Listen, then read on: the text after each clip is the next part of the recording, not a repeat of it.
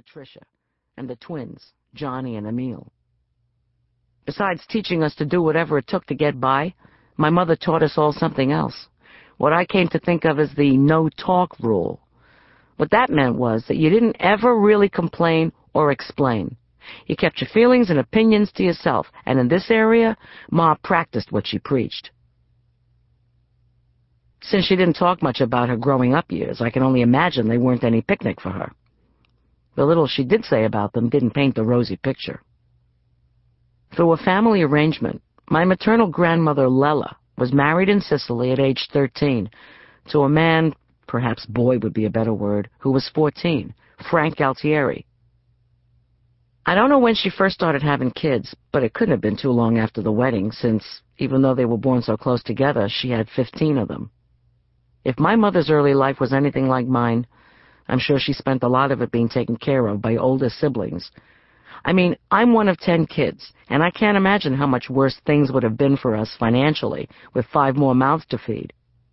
Like I said, it couldn't have been easy on any of them, and now as an adult, I can see how much my mother's childhood influenced her, and influenced how she dealt with us. My mother was born in the United States in 1927. I'm not sure when her mother and father came over, but I do know that they left 2 sons back in Bari, Italy. They both came over, one right away and one later, my Uncle Joe, when he was in his 50s. I also know that the Great Depression started when my mother was 2 years old, and like just about everybody else, her family struggled to make ends meet. I don't know too many things about my grandparents. My grandfather worked in the ice and coal business, delivering to houses and apartment buildings all over Brooklyn. I heard that my grandfather, Galtieri, was a real womanizer, so I guess he was delivering other things besides coal and ice. It's kind of ironic, given the little I know about the 2 of them, that he delivered those 2 things, heat and cold. Like most people who came over, my grandparents settled in an area that was filled with people of their own kind. My grandfather must have been doing well enough at his job, because he was able to afford a house, the rambling Victorian that would be our family's headquarters for most of my youth and young adulthood, and which we always referred to simply as 689, was located between Ditmars and Avenue F in Brooklyn. This was the house my mother was born in, and where my brothers and sisters and I lived too, because shortly after my grandma died in 1949, my parents bought it from my grandfather for $10,000. From Uncle Funzy to Uncle Dominic to Aunt Tessie and the rest, most of my mother's brothers and sisters had settled in the surrounding area, most within a few blocks of 689. So we were always surrounded by family. Even today, my immediate family is very isolated from the rest of the community.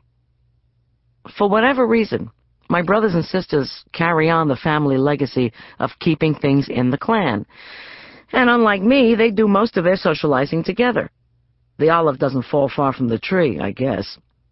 Most of my memories of Ma's family are of large gatherings. Mostly I remember just a blur of noise and faces, lots of people struggling to be heard over one another. I know even less about my father's side of the family. His was much smaller, only 3 brothers and sisters total, and they didn't come around that much. Every day my mother was with someone from her family. As a kid, I used to get sick a lot with sore throats and other ailments, probably because I didn't eat very well and was always run down, so I stayed home from school a lot. I remember being home once when, after breakfast, my mother told me that I should stick around because she was going to my Uncle Mikey's house down the block.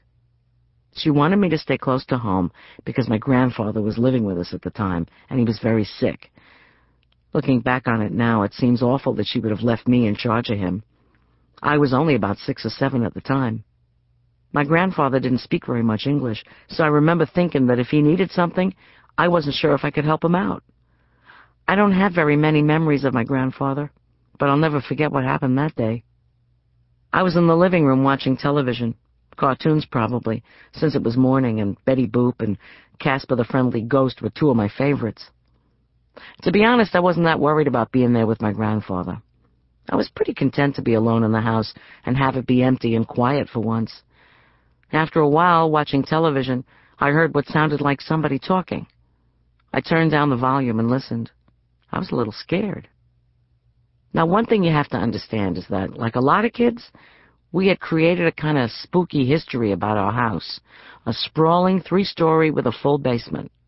The furnace was partitioned off from the rest of the space downstairs, and that's where my oldest brother Frankie used to have the kids assemble when we had a family gathering. The floor in there wasn't cement, but a kind of dirt and gravel, and the room smelled of heating oil, rust, and damp. It was lit by a single bare bulb that dangled by a wire from the ceiling. I can still picture Frankie's shadowy face lit by that crazy swinging bulb while he told us about how bodies had been embalmed there and the blood that had been drained from the corpses would come bubbling up out of the sewers. He'd point to the stained ground, and you could almost smell the blood and see it pooling.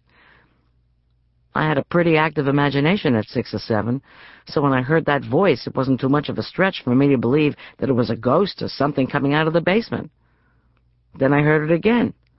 Ven acá. When I heard the voice calling to me in Italian, I knew it had to be my grandfather. I didn't know what he might want or what I could do to help him, so I just froze for a minute, hoping he'd quiet down. When his voice rasped out my name and called me to him again, I had no choice. I crept down the hallway and stuck my head in the door. The curtains were drawn, the room dark, and he was lying on his back, his hawk's beak of a nose stuck over the blankets. Even from that distance, I could see the veins of his bony hands, looking like chicken's feet, holding on to the edge of the blanket. With the little Italian I had, I said, "Sono qua." Then he heard me say that I was there. When he heard me say that I was there, he told me again to come to him. He was shaking uncontrollably. I still don't know if he was shaking because he was cold or it was a symptom of whatever illness he had. Maybe he was just so close to death that his body was using up whatever energy it had left.